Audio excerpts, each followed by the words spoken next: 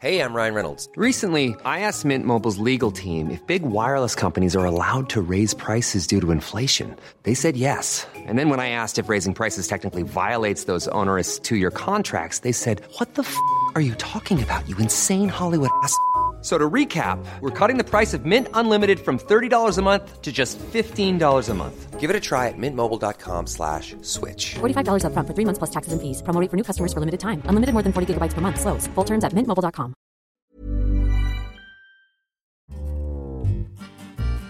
Hello, welcome to Trendy from Tortoise. I'm John Curtis. And I'm Rachel Wolfe. We're going to start this week with an email from a listener. Don't forget you can email us with any thoughts or questions, trendy@tortoisemedia.com. David wants to know whether social mobility has stalled. He writes that he is a first-generation graduate who became a professional. He says going to university transformed his economic prospects. But he wants to know if a similar opportunity still exists. He says he is particularly interested given the marked increase in the number of people going to university and whether that is making a difference. Well, I think David has presented us with a big question, Rachel. And I guess the first thing we kind of need to talk about is what we mean by social mobility. So let's go personal for a moment. I am, for my sins, a university professor. My father was a joiner. So in terms of the way in which sociologists usually think about these things, my father was skilled working class. I now count as what some sociologists call the salariat, or somebody in a professional or managerial job. So if we're talking about occupation at least, I think I'm probably been upwardly socially mobile. How do you do on this one, Rachel? So I think my pattern and your pattern, John, are going to come up quite a lot in this episode because my grandparents and parents had stories not so dissimilar to yours. Mine is one of completely flat social mobility. My mother's an academic, like you. My father is an economist, who we're going to be insulting a lot in this episode, I suspect. And I am also a professional living in a relatively similar lifestyle as my parents. Okay, so you're middle class from a middle class background. I'm middle class from a middle class background. Okay, that's occupation, but that's not necessarily always what people do. Sociologists, that's the kind of question they would ask you and I if they were trying to work out whether being social mobile. The economists, on the other hand, tend to focus on something else. So here's another question, Rachel. So where do we stand in terms of income as compared with our parents? Now, as you might guess, university professors, they're not as well paid these days as they once were. Perhaps not as well as joiners these days, John. But indeed, that may be true. But at least as compared with when my father was a joiner, I was prepared to admit that I've been rather better paid. Now, in your position, where you're coming from your professional parents, you probably don't know the answer. Do you know the answers to whether you're better or worse paid than your parents? At least at your age now. Your age, Yeah, I don't specifically. I think, though, and this is where the economist story, if it's looking at income and money, gets a bit more complicated. The big difference in money terms between my parents and me, my generation, is what that money buys you. So the biggest obvious difference between my parents and me is housing costs, and therefore the link between income, which I suspect is relatively similar, and what you can purchase without parental help. All right. We're beginning already to discover this is perhaps a bit more complicated. Now, the other thing that we're probably going to be talking about quite a lot the next half an hour or so is about education, and this is often thought to be in part of social mobility story. Indeed, this is what David Gay pointed to in his own case. So I ended up at university. I'm one of those classic people of my generation, born in the 1950s, who's first generation going to university. So again, insofar as that, like David, this is thought to be often part of the story of social mobility.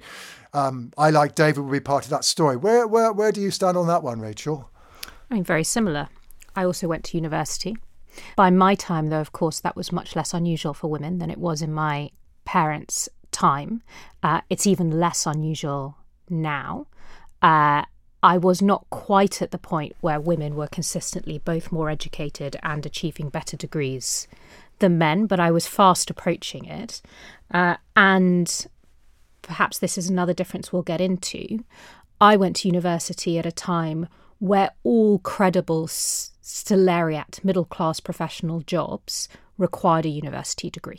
Okay, all right. So, you've also introduced us to another crucial point, which is the potential differences between men and women. And that's another thing that we may get to. Anyway, now there's one other thing that we need to talk about, which is a little bit more difficult, but it's often confused in the debate. And then when we've done that, we can start looking at some of the evidence. So, and it's the difference between absolute mobility and relative mobility. So let's hang on there and see if we can get this straight.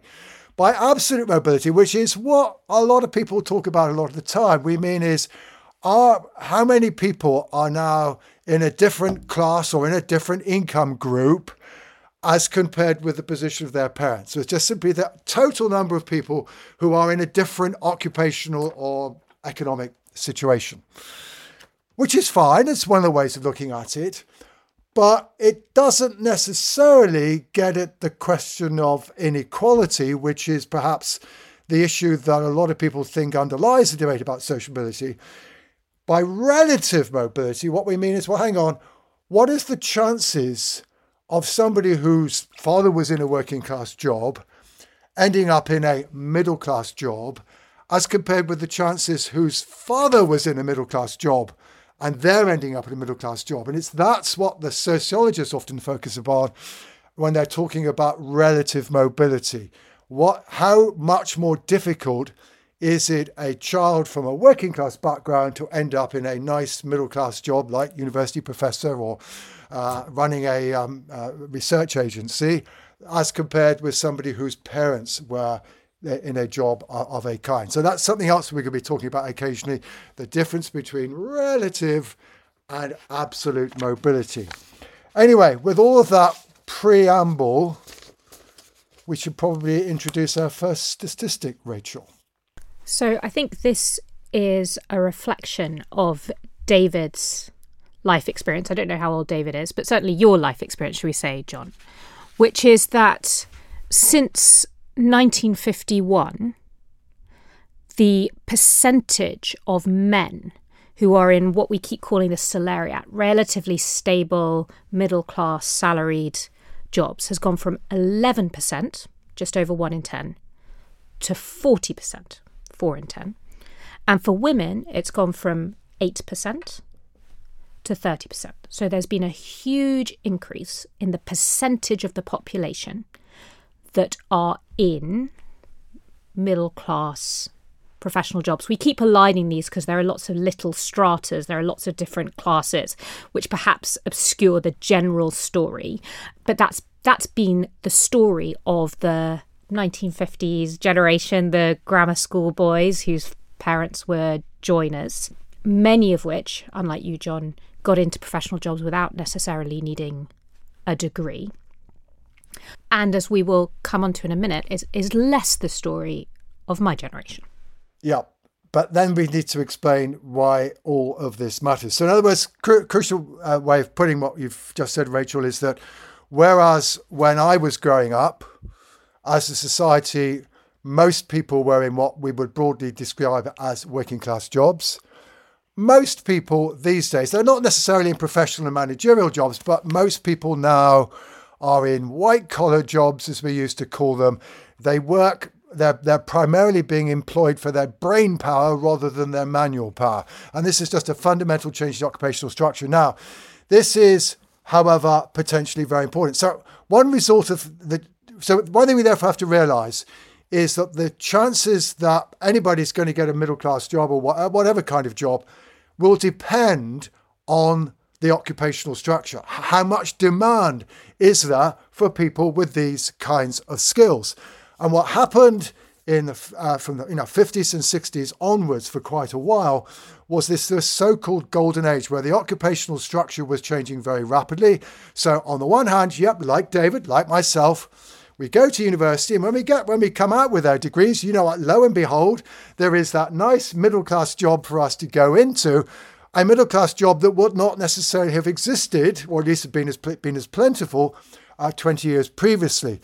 And this is one of the reasons why, therefore, at this period, we had a lot of people who were upwardly socially mobile. And again, notice the word upwardly mobile here, because, of course, social mobility can mean two things. It can mean people going from working class to middle class jobs. It can also mean the opposite, though that tends to be not what we talk about. Anyway, because we saw this expansion of middle class jobs, then lo and behold, it's possible for more people to be going into them. And we've got this whole scenario of first generation middle class people. Now, I think it's probably worth saying a couple of things about why we care about this, because there is obviously nothing wrong with doing a working class job. And indeed, we do elide a lot of things. Not all working class jobs are equal. Some are much better paid and give much better security than others. But there are, I think, three things that are worth noting. And throughout all of this conversation, we're drawing a lot on the research of very eminent people, including John Goldthorpe, most obviously, but also others. The first is that the nature of your income is very different depending on what class you're in, and the security of that income tends to be higher the higher the class you're in.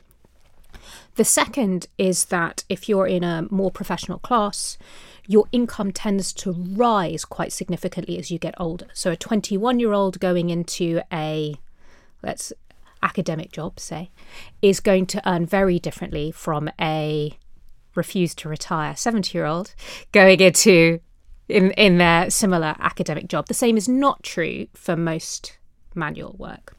And the third is that there remains an incredibly strong link between social class and work and life expectancy. Now, that may not be because of the nature of the work, but it is still the case, and has consistently been the case, that if you're in a more middle class job, you are much more likely to live for longer. Okay, so I think what you've been saying, Rachel, is in a sense the reason why we might think that a middle class life is better than a working class one is because there's more secure income, better life expectancy, etc.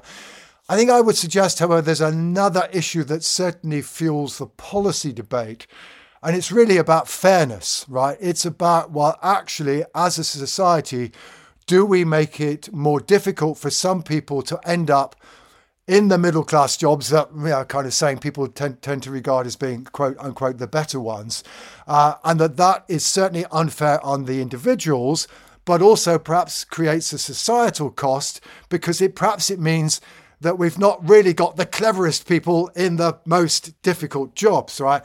And certainly, you mentioned John Goldthorpe. This is certainly perhaps in the end what John Goldthorpe is interested in. But again, looking very much at this idea of relative mobility rather than absolute mobility. So John Goldthorpe says, there was lots of social mobilities in the 1960s and 1970s, most of it upward mobility, but it's essentially to do with the growth in occupations. What Goldthorpe tries to argue is that, well, once you, as it were, control for or take into account the fact that there are more middle-class jobs now than there were, and there was a particular expansion for a number of decades. Once you've taken that into account, the relative chances of, for example, somebody from a working-class background ending up in a middle-class job, as compared with the position of somebody from a middle-class background, that hasn't really changed, and in his view, has never really changed. And the magic number here is 6.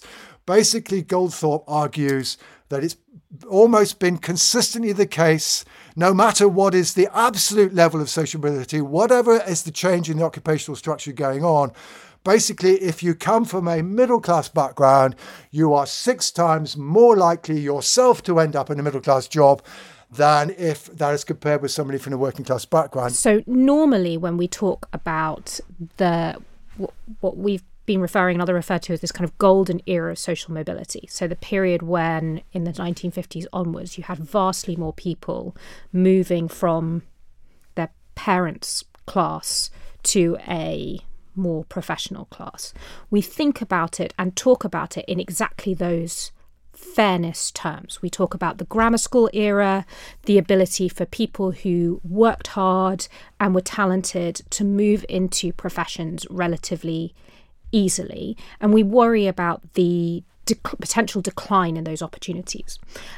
What we are saying is that while being really well educated compared to your peers with similar parents has always made a big difference in whether you move up classes. Actually, the real reason why that grammar school group, or that group of people, became more professional was not because the son of the Eton stockbroker was moving down. They weren't, and they never have. But because there was more room at the top, there were more jobs to go around. And that this is true for both men and, on a slightly different time period, women. And that is completely different from how most politicians, and I think most of us, instinctively talk about social mobility. Indeed. We're going to pause for a moment. Plenty to think about there. We'll be back in a minute. Life is full of awesome what-ifs, and some not so much, like unexpected medical costs. That's why United Healthcare provides Health Protector Guard fixed indemnity insurance plans to supplement your primary plan and help manage out-of-pocket costs. Learn more at UH1.com. It's that time of the year. Your vacation is coming up. You can already hear the beach waves, feel the warm breeze, relax, and think about work. You really, really want it all to work out while you're away. Monday.com gives you and the team that peace of mind. When all work is on one platform and everyone's in sync, things just flow. Wherever you are, tap the banner to go to Monday.com.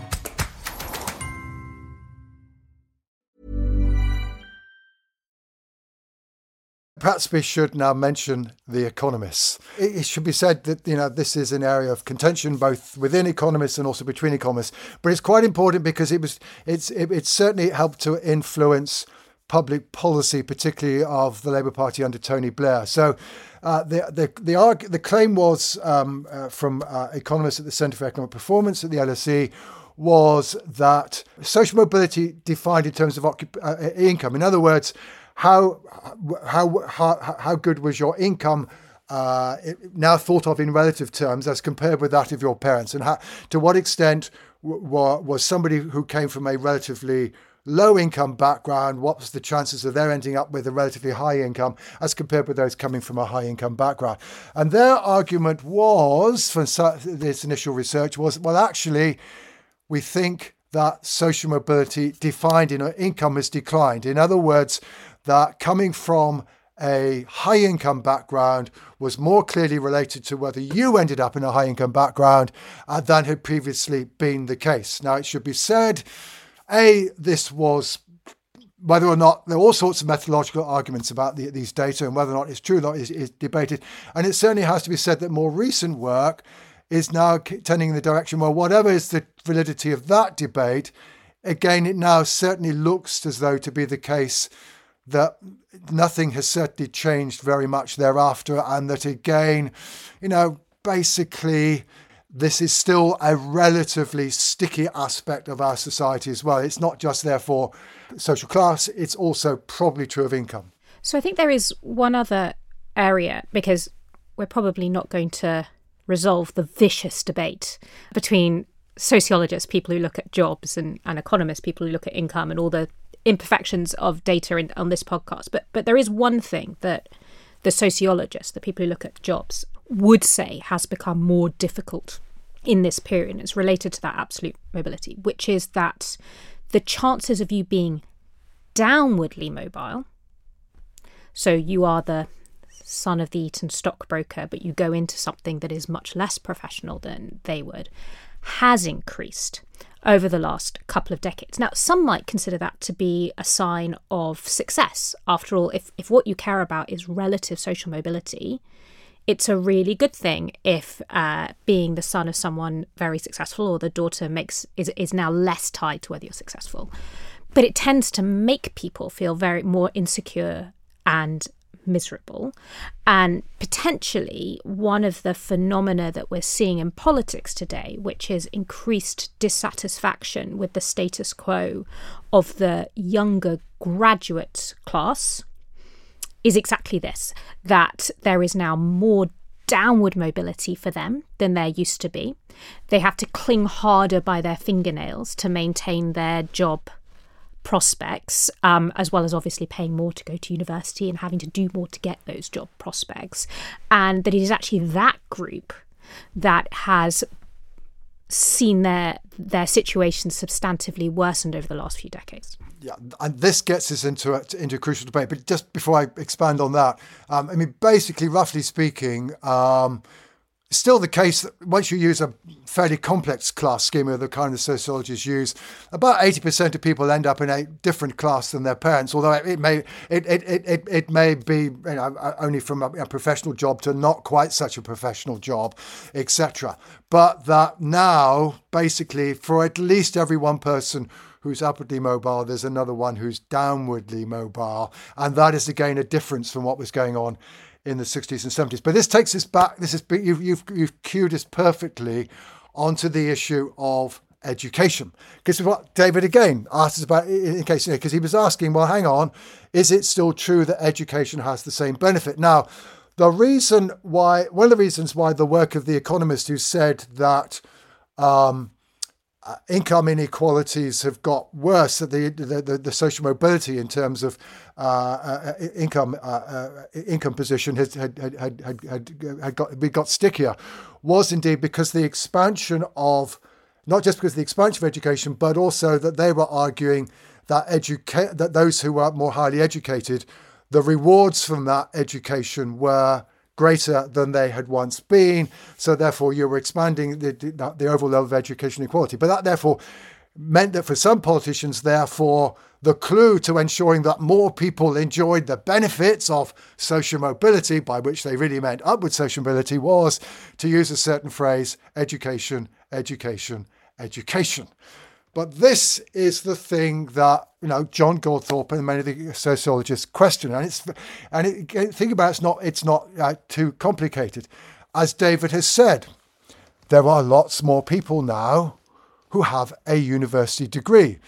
When I went through the system, it had expanded and that helped allow me to get into it, but it was still very much a minority of us, 10, 11, 12% of us of the relevant age group who were going to university. It was still essentially an elite level education. By your stage, it wouldn't be quite so elite, but it's still relatively elite. But now we've got, 40% or so of people going to university.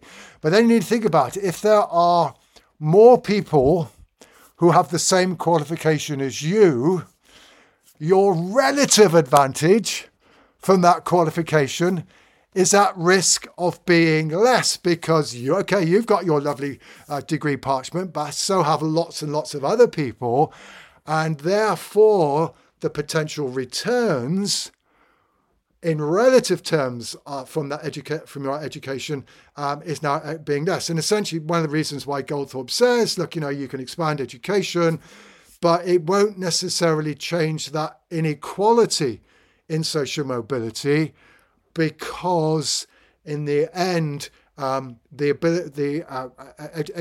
ability of education to transform people's lives is a function of how many lives have been transformed. So I think there are a lot of big ideas here that we should try and unpack a bit. The first is that politicians across all parties have indeed seen and talked about education as a core lever for social mobility. So Tony Blair talked about education under David Cameron and Michael Gove, who was the education secretary at the time. They talked about the fact that more boys from Eton got into Oxbridge than children on free school meals. Those are two people at the sort of extremes of the class distribution. More recently, Boris Johnson said that talent was evenly distributed, but opportunity, particularly educational opportunity, was not. This is a long-standing concern of politicians. But what the research suggests is that, one, education does indeed make a huge difference to an individual's chances relative to their similar peers. So if you pass the 11 plus and someone a bit like you fails it, Rachel, you may need to explain what the 11 plus is, because most people don't face it these days. You're of course completely right. Well, you can explain the 11 plus. You had to go through it, John. I did indeed have to go through it, yes. So the 11 plus was an examination that virtually everybody at age 11 had to take. And essentially, as a result of that, you either said you could go to a grammar school, which was something that Rachel referred to earlier, where essentially the emphasis was on academic education, or you went to what was known as a secondary modern school, where the emphasis was much more on technical education. And to put it crudely, grammar schools where the middle class were educated, and secondary modern schools where the working class were educated. This began to change in the late 60s with the first introduction of comprehensive schools.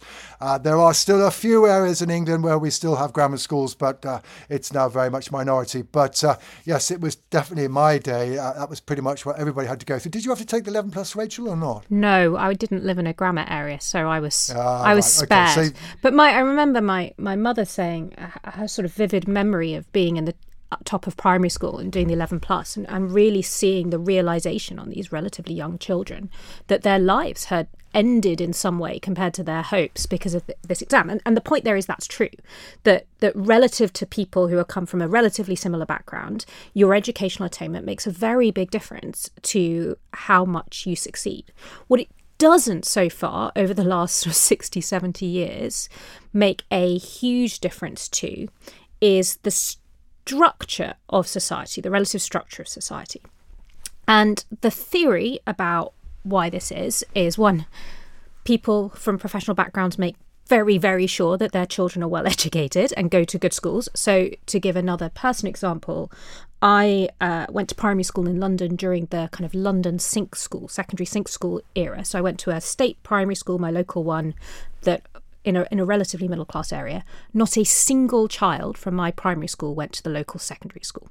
The parents moved out of London, or they managed to get them to a private school, or they found some other way. But professional parents work very, very hard to make sure their children are educated. And second, there are lots of other forces on children that are not expressed in education. So it's the parents taking you to galleries, or having lots of books around, or reading you a bedtime story, or being in a stable environment where you know that there's going to be plenty of food. All of those conditions, which are much stickier to change than education, have a very profound effect. So the conclusion, which is a miserable one, and I loathe it, but we should be clear about what the research said, is that being more educated is a wonderful thing in and of itself. It can change individuals' life chances. And obviously, if you have a society with a completely different requirements for jobs and you refuse to educate anyone, let's say we refuse to teach anyone to read and write in this country, it would make a big difference to the wealth of the country as a whole. It doesn't seem to have a huge impact on relative social mobility. Yeah, or another way of putting it is that education doesn't make much difference to the amount of social mobility. In effect, what's much more important is what's happening in the economy, and therefore what's happening to the occupational structure. It's the creation of demand for graduates and graduate type skills that matters, not necessarily, it's not necessarily the supply, but it does matter. It does matter to which individuals fill those jobs. And, you know, if you're concerned about fairness, and if you indeed, as you know, to use Boris Johnson's terms, you believe that talent is evenly distributed across society, and you therefore want talent to rise to the top, irrespective of where it comes from, then you still might well want to be concerned about ensuring equal access to education resources, and the education experience you've just talked about, even though you might have to accept that isn't necessarily going to, on its own at least, change the structure of society. If you want to give more people their middle-class lifestyle, you've basically got to give them more middle-class jobs. So it's not necessarily, I mean, you often accuse me on these podcasts, Rachel, of being the miserablest, and I think maybe we can reverse the roles today, right? The optimism about this is that actually you can see that basically the answer is that you need to make sure that the economy is growing and creating the kinds of jobs that improve life chances in terms of health, opportunities, etc., etc. But that's what you've got to focus on. And unless you focus on that, focusing on the supply of people who can fill those jobs, is likely to end up being rather disappointing for you. So I think that's right. And I guess a couple of things just to back that point up, if I'm going to be more optimistic for the future. The first is we know that it is the case that much more cognitively able, as tested at age 10, so people who seem to be brighter or doing better, are always more likely to do well than people from the same social background as them. But there's still a huge gap between the cognitively able from a more working class socioeconomic background and a professional one. And two, we do know that there are some schools in this country that do remarkable odds-beating things with children and have a much greater sort of likelihood of getting those kinds of children into top universities or top degrees than others. So it is both true, your point, John, that if you can grow the economy and change the structure of jobs, you create lots of opportunities without necessarily having that downward mobility that people resist so strongly. And also the case that the fact that education has so far not radically changed the mix doesn't mean it never could. One thing we should also talk about before we conclude is that you and I have fallen into what some people would argue is a simplistic version of the social mobility debate, which is, if you're from a working class background, do you end up in a middle class job? One of the things that's now being talked about, and I think perhaps in part it's a reaction to the fact that the returns from university education are perhaps not what they once were, is that have we as society been too focused on how many people get into so-called salary jobs, and that actually, given us a society, we do have a need still for people who can do skilled manual work, etc., that perhaps we should be spending more time worrying about the quality of vocational education and the ability of people to get into those jobs, at least as much as we're worrying about university graduates. And certainly the work of the Social Mobility Commission, which again is much debated and has changed somewhat in recent years, that's certainly one of the things that they're arguing now, is that we focus too much on the movement from the top to the bottom, although in truth that's not entirely what Goldthorpe is concerned about. But the intermediate movement perhaps may be at least as important, both in terms of fairness and in terms of us being more effective as a society. So that's one interesting debate. The other interesting thing whether you referred to slightly earlier, one interesting now debate about social mobility is about access to housing, and the fact that now younger generations have found it more difficult to get into an occupation. So we've got a lot of people at the moment who are downwardly mobile, quote unquote, in that they've got their parents are in occupation, but they, at least at age 30, 35, even 40, are not. And that's another debate that the Social Mobility Commission is getting interested in. The third one, which of course gets into levelling up, is the fact that some research suggests that social mobility is stickier in some places than in others. In part, and again, I think it takes us back to a point that we've been emphasising this podcast, in part, of course, because of the fact that the occupational structure is different in different parts of the country. And if people are reluctant to move, and of course, lots of university graduates move in order to find the jobs that they want, then this can also affect people's chances of moving so far as social mobility. So there are debates well beyond simply objective social class that people are concerned about, and which arguably now means we're having a more nuanced policy debate than the one that perhaps we were having 20 years ago. Yeah, I think this is really important, and we should probably do a second episode, because what we've really talked about is social mobility in the classic sense from the 1950s to today, where there's a relatively clear story, and now we're moving into a whole series of nuances, not that they didn't exist, that we're uncertain about how they're going to unfold. A couple of sort of points building from what you said. So first, on technical and professional occupations, we have consistently talked, as you said, about the working class to the professional classes and the reverse. But mobility within smaller groups of classes is much, much higher than between those two big groups. The concern around technical professions is, I think, twofold. The first is that where we might be oversupplying some kinds of skills to the labour market, so that's the kind of argument about whether we have a too big a supply of graduates in particular disciplines for the number of jobs. Or even if not Mickey Mouse, they might be good degrees, there just aren't jobs for them. There's some evidence we're undersupplying some other forms of skills in our education system, and particularly this kind of layer of technical skills, which tend to be relatively, compared to other things outside professions, quite well paid.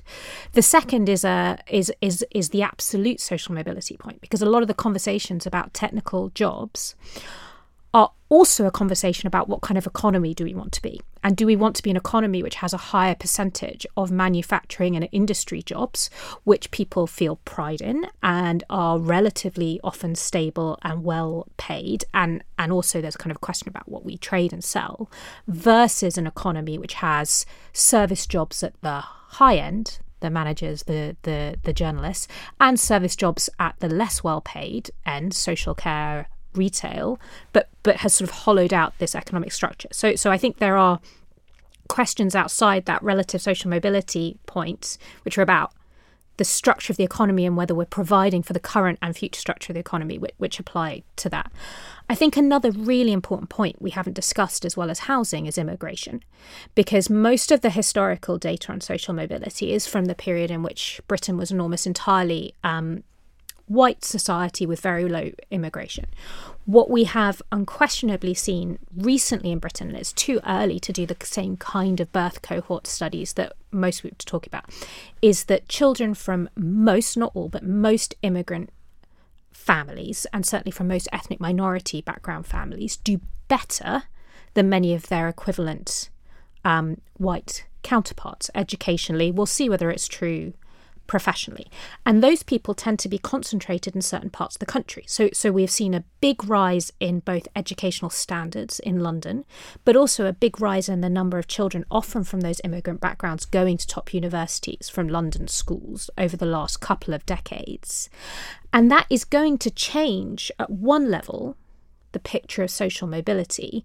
It doesn't necessarily mean that a kid in Blackpool is doing any better than they would have done 20 years ago. We just have another group of people in the country who are doing relatively very well. And I think it'll be interesting to see how that changes and how that emerges in the labour market in the next 20 years. Yeah, and it does help to explain why there are now some people who feel that the principal problem about social inequality society now lies with young white working class men, not a group that to some extent we historically have necessarily regarded as a group that was particularly disadvantaged. But anyway, as you say, maybe in another podcast we need to look more closely at the social and educational experience of our migrant community. So before we finish, I think we should probably return to David's question. So we've been on quite a long and circuitous journey, but he wanted to know whether a similar opportunity to his, becoming a chartered accountant as a first generation graduate, still exists. And I think John, actually, why don't you give your answer to that question? I think the answer is it still exists, but it is not as widespread as it once was. And that certainly, his next question, which is, whether the marked increase in people going to university, well, it's certainly true that because there are now more people going to university, you cannot necessarily assume that if you do get a degree, it's going to give you quite the advantages that it gave David, or indeed gave myself or yourself. And the reason for that, to his first question, has social mobility stalled? Well, yes, one form of social mobility has stalled because there is no longer ever more room at the top. We're not creating more and more of these top jobs. Your relative chances haven't changed so much, but that conveyor belt has changed. And for policy, which we will probably have to discuss in a future episode too, that probably does mean that growth and more good jobs really matters to social mobility. That's it for Trendy for this week. I'm Rachel Wolfe. And I'm John Curtis. We'll be back again next week.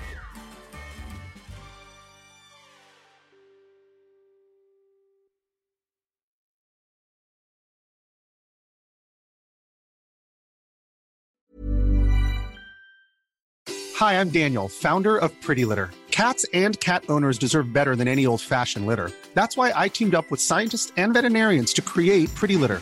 Its innovative crystal formula has superior odor control and weighs up to 80% less than clay litter.